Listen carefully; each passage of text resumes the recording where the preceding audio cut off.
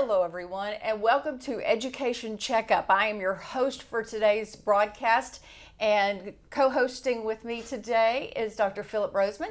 He's a cardiologist, but also someone who has invested. How many years in education, Dr. Roseman, have you been working to improve it? I think probably last 25, 30 years. Yeah. At least? Yes. All right, and we thank you for all of your service. And we've got some exciting guests today. We're going to talk about some serious but good stuff. Yeah, absolutely. I've always been impressed by this group because it's not a group just of talkers but of doers. Mm-hmm. And this nonprofit has really done a great deal of things that have been positive for our community for a long, long time.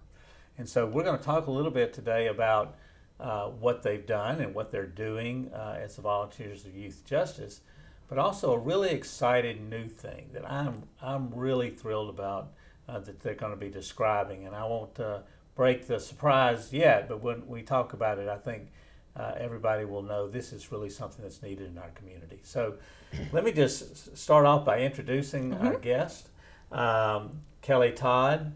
Is the CEO of the nonprofit of the Volunteers of Youth Justice. The vision of the Youth Justice thing that I read was community caring for children and families in crisis. That is a huge undertaking, and I think that y'all done that. Amazing thing about the Volunteers of Youth Justice is this group supervises 400 or so volunteers, which is often very difficult. Wow. And they serviced over 5,000 children in the last year, which is, again, amazing. And so we want to talk a little bit about what you've been doing as a group. And we also have Clay Walker here. Clay I've known for a long time, probably the last 25 years or so. He is a tremendous guy who has great passion and energy. And I think people can know that he's works from his heart, and he does things for these kids that maybe nobody else would. And so I've always been really impressed with your work, Clay, and your service. He's now the Director of Juvenile Services and Parole. He works for the Caddo Commission, but he works really for the kids and for the juvenile youth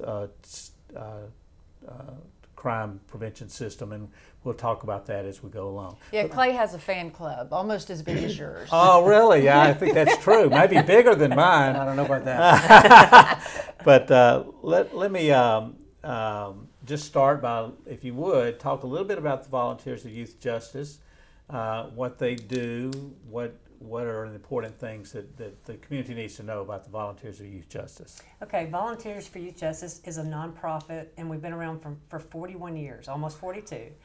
We were actually started by First Presbyterian Church 42 years ago, and started out just mainly focusing on diversion, where we were just trying to keep kids out of the courtroom. And that was our only focus. And over the years, it's grown and grown and grown. And we've added, not only do we have our diversion programs now, we have CASA, which deals with kids in the foster care system, where we train advocates to become the voice for the child for their best interest. They work with the families, the schools, their doctors, trying to find relatives, and that's a very powerful bunch of volunteers. It's not your normal volunteer group. And then we also have our TASK, which is our elementary truancy program, where we really do a lot of casework. It's kindergarten through 5th grade, so you've got parents who might need a little bit more education in getting their kids to school. The kids really want to go to school. So we're really trying to put some family services in place to help them get their kids to school. Let me ask you just to talk a little bit about what you do in terms of this diversion. How do you keep kids out of the courtroom? What are some of the things that y'all do or strategies you use? So we deal with all of the school fights in Caddo Parish, and that's probably been one of Clay's favorite programs because it keeps the school fights out of the court, backing up that court system. So when two kids get into a fight, they are suspended, and sometimes they're arrested. And instead of having to go through the court system, the two fighters can come to our conflict resolution class. We give them better strategies to work out their conflict, and their parents have to attend as well. So their parents are learning, just because their kid came home and said, I didn't do anything, they learn the truth by the time the fight is over. Then they can return to school the next day and serve the rest of the term in school suspension. And then if they attend the class, our DA will drop the charge. One fight a year. And if I can jump in on how important that is, we're talking about hundreds, maybe 1,000 cases. And so those children historically would have been charged, and now a police officer's time, they're off the street having to deal with the kid. The kid then comes into the system, there's a DA, a public defender, a judge, a probation officer. It's a lot of professionals where you're taking up their time for a school fight. That school fight used to take somewhere maybe 3 to 6 months to prosecute.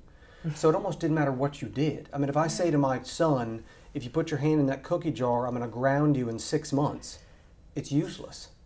And so 6 months later, there's no real impact.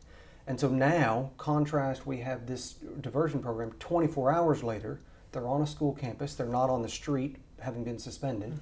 They do a program where their parents have to come in. We did a check on it, a test on it. The last time we looked, 94% of those kids don't have another fight that school year.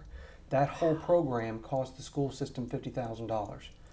So cost effective, it's amazing. So again, contrast, that kid used to come to detention. It's $402 a day for the kid in detention, where they're going to spend 2 or 3 nights with somebody who committed armed robbery.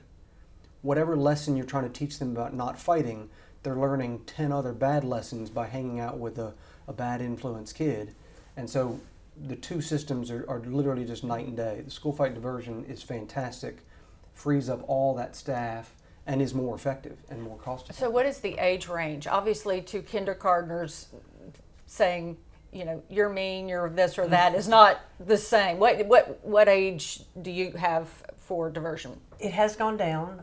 It used to be 6 through 12, so middle high, but we've started taking 5th graders because we're seeing a lot more instances since COVID and trauma and things like that where we are working with the younger. With the elementary kids, we try to go on the campus and do a preventative year-round program is what we try to do to keep them from ever coming into our school complex. You know, it's really wonderful to hear government and nonprofit work together to become efficient and effective with dollars. I mean, that is and get a positive outcome. So this is really a program that has worked, and y'all have been doing this for how long? 2006 is the conflict resolution program was when we started that. And we've had, over 600 so far this year? 700 this year. Well, I can still remember. In switching gears just a little bit, talking about truancy. I can still remember the discussions that were had and still are being had about truancy in the school system and reducing truancy. And if I remember correctly, when y'all began K through 5 truancy, it was a major issue, and I felt, if I'm not mistaken, the truancy rates are less now than they were before. So when we took over the elementary truancy program solely just to focus on that, there was about 750 kids being sent to court each year for elementary truancy. The first 2 years of us implementing this, we were only sending 20 kids to court a year. Yeah, why would you send a kid to court who can't get themselves to school? To me, if you're talking about an elementary school student, that's a parent not taking them. Is that correct? That is correct. So before we took it over, this Caddo Parish School Board was handling truancy to the best that they could. I mean, they have to do truancy, discipline, they have to do all kinds of things. So when they hit the magic number, they try to do casework, but it's impossible. So they would just refer them to the juvenile court to get them into a referral with fins and things like that. But it just backed up the court system once again. Back when y'all first started, we were talking about 5,000 kids. I mean, so you're talking about a number that was overwhelming the school system. So to bring in a nonprofit, and as you say, to work with the government on this, a huge help. What it turns out to be, it's really casework. It's getting with that family, and what you're going to find is a social service need. They don't understand the busing system. There's something conflict between the one job, the 2 jobs they have to get them the kids to the bus. There's a lot of just family problems you solve. It's rarely a mom that's just thumbing her nose and doesn't care about her kid and doesn't want him to go. She's facing eviction, domestic violence. She's facing bigger issues, fires she has to put out, and getting the kid to school is just not a priority with those other bigger issues. When you help her out with those social service needs, the kid gets to school and everybody's happy. And so they're solving, you went from 700 plus petitions. The one caveat I would say is COVID. pre-COVID, they'd gone from 750 down to like 25. So again, this is a petition filed by the DA's office. So they're filing 750 that has to go to the DA, has to come to court, tie up a judge's time, tie up a probation officer's time, down to 25. They were solving 725 of those by working with the family before it ever came to court. COVID hits, and frankly, to be honest, we're starting all over again. We are. The first year after COVID, we were back over looking at chronic truancy, 15 plus days, we were over 8,000. After a year in Caddo Parish? In Caddo Parish alone, over 8,000 chronic. So technically truancy is 5+ days. That's legally. Chronic truancy, 15 plus. We were over 8,000 after COVID. We're now just over 6,000. So the DA's office is working very hard on this. VYJ, our court system, Judge Howell, they all do that work. And they're working hard on it, have gotten it down by 2,000 kids. It's still at 6,000. This is a number, I don't want to give away the secret either, but your announcement today, the big news, this is the primary focus.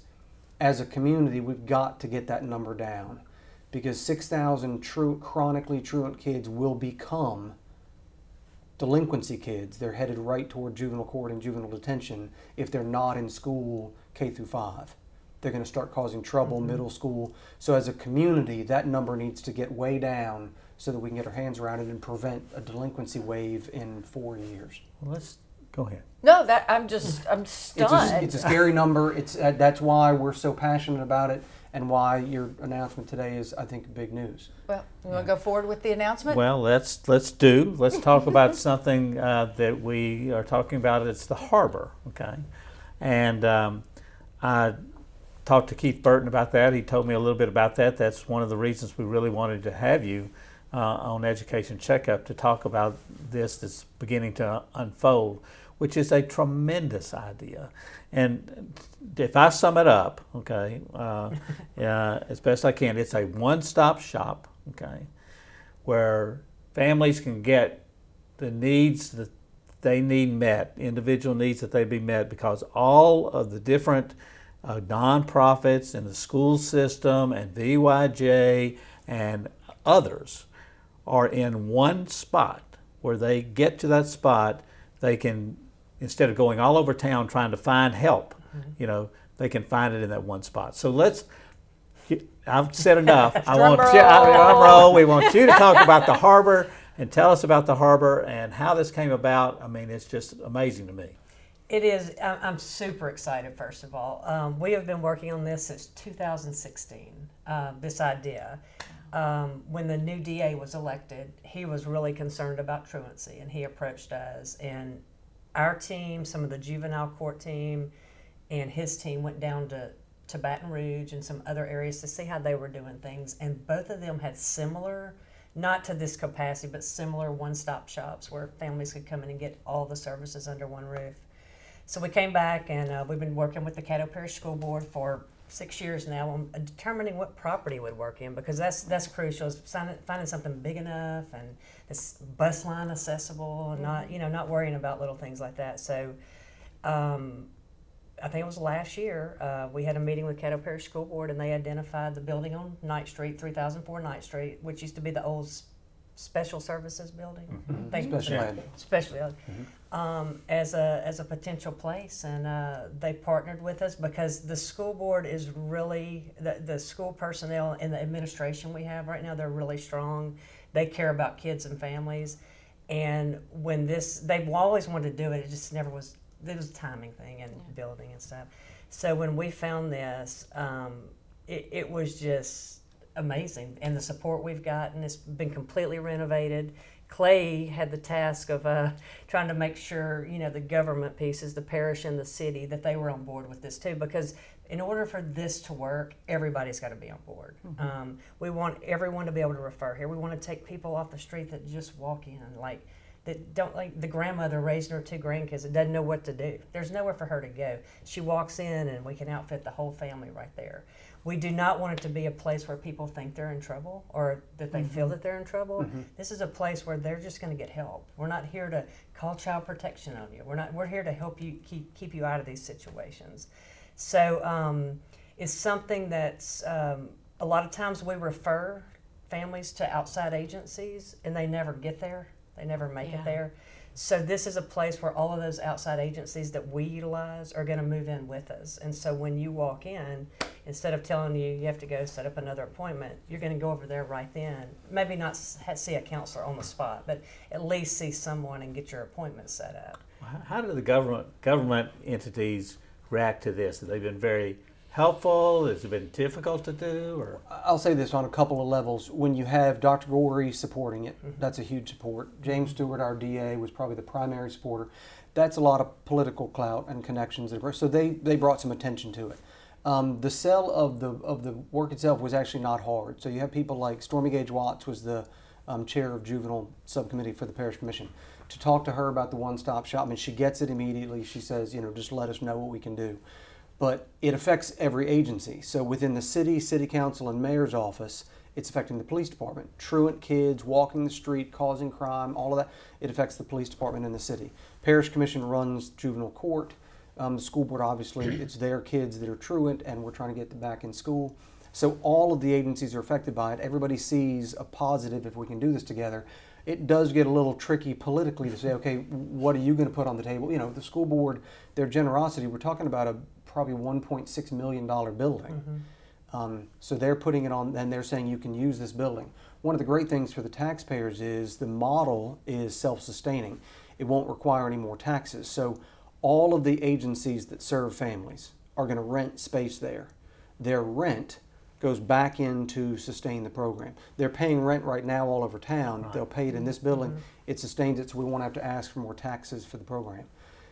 But the main thing is the idea that this family, it's tied to the same stuff we were talking about before. A single mom has 3 kids. She has a list of things to do that's 15 items, and the first 4 are kind of life and death. I mean, safe housing, domestic violence, food insecurity, and she just got fired. Whatever it is, she's got to deal with those. Walking into this building, housing, domestic violence, all of it's going to be under one roof. If we can take out 8 items on her list in one afternoon, we've helped her. And then she sees it as a resource, and her family is more stable. A more stable parent and family is going to always be better for the kids, and so it's going to be great for families. Well, talk about what's all the agencies that are going to be in this building. Yeah. We talked about some of that. Give us an idea of definitely. That. Okay. So this building required a lot of renovation. Just keep that in mind. So they have completely redone the first floor, the parking lot, the roof, and things like that. We still have to do the second floor, and it's kind of going in stages. So just on the first floor, the whole first floor is completely rented out. So it'll have 60% of that is going to be VYJ, Volunteers for Youth Justice programmings that are already in effect, that are already functioning. We're also going to have Center for Children and Families, which is a quality mental health service. Brighter Futures, which deals with our older kids' mental health. Choices is our local wraparound service. We're going to have an OT, PT, speech therapy place because a lot of times our kids need that, OT specifically. We're going to have. Where are the OT, PT, and speech therapists coming from? Are they from the school system? No, they're not. They're a local business here. Melanie Massey, Physical Therapy. Okay. So they're going to come to the building. They're going to move in there. And then we're going to have Faith and Fostering. They're a local nonprofit that deals with homeless foster children who age out and they have nowhere to go.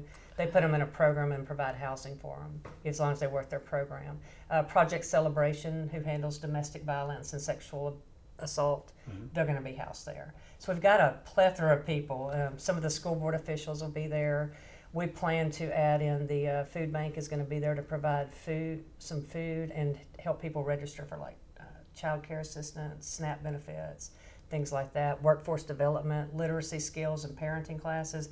Everything you can think of is going to be in this building. How is the literacy, from education checkup perspective, the literacy skills, what are we talking about there? So what we've determined just based on since COVID is a lot of our kids are now 2 years behind academically. They were A/B students. They can't keep up right now. So that's a focus the Caddo Parish School Board asked us to please put in there.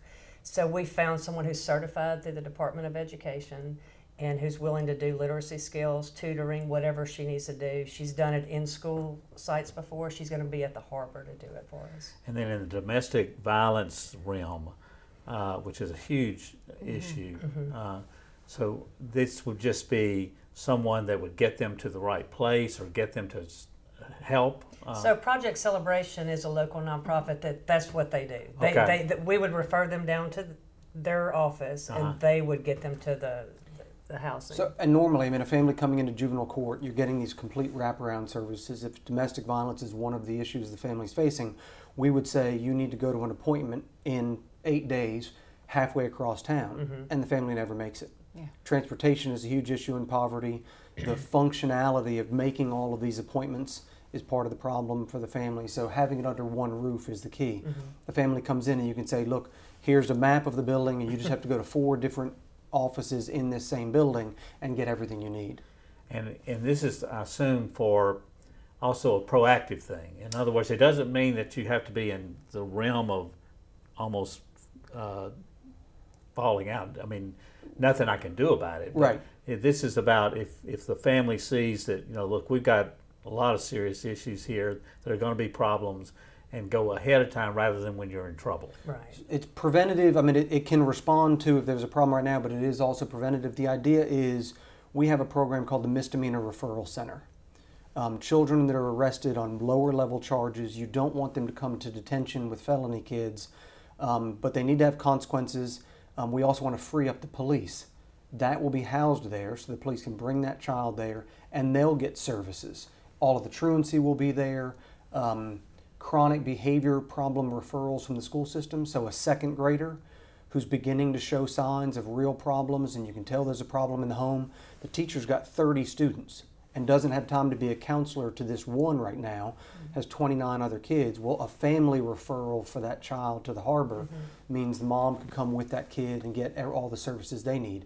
So very much preventative. I mean, it's responding to if it's a problem right now, a misdemeanor arrest, or a family coming in. The school can make a referral, or I think, as Kelly said before, I mean, a family can walk in. Now, twice you've referenced not putting kids who have done small things, minor things, in the same place where you've got people committing violent crime. Talk about the importance and why you work so hard to not have those two together. Yeah. I mean, a couple things.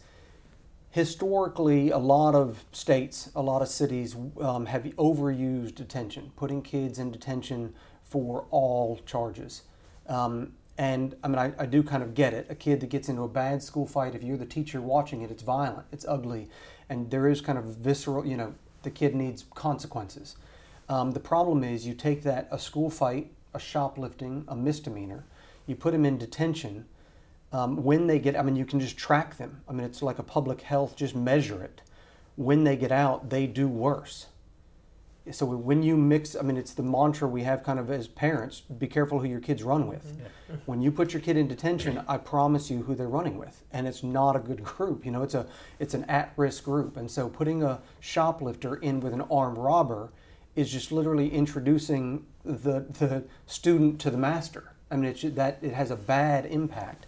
So as much as you may want to teach this kid a lesson for that misdemeanor, that's not the way to do it. So on a couple of levels, we realized we didn't want to do that. So what we had to do was create an alternative, though. They do need to have consequences. You can't just let them walk away and not have consequences. So for a misdemeanor, for a school fight, there can still be an arrest. They can still go to the misdemeanor referral center. Their parents have to come. The DA may still prosecute. They can still be put on probation. There can be consequences, but they don't spend 3 nights in detention is the main issue. The other issue just for us in Caddo is that we only have 24 beds in detention. So there's 60,000 children in Caddo Parish, and we have 24 beds. Monroe has 60 beds. Little Rock has 48. Jackson has 84. Lake Charles has 38. We have 24. And so we don't have the beds really even to put in misdemeanors. So that was another reason why we needed to find some alternatives, because when a kid does pick up a gun charge, I want an open bed to hold that kid. That's a public safety risk. That's what detention is for, and we don't want them getting out quickly because we need another bed for a misdemeanor. Right. We just bifurcated those. Misdemeanors are handled in a different way. And you can measure it. It's a public health measure. I mean, the outcomes are better. We have lower recidivism when we treat those misdemeanors appropriately. I mean, I said before, school fights, 94% of those kids don't have another fight that school year. Our recidivism rate for kids in juvenile court is now 17%. It's the lowest it's ever been.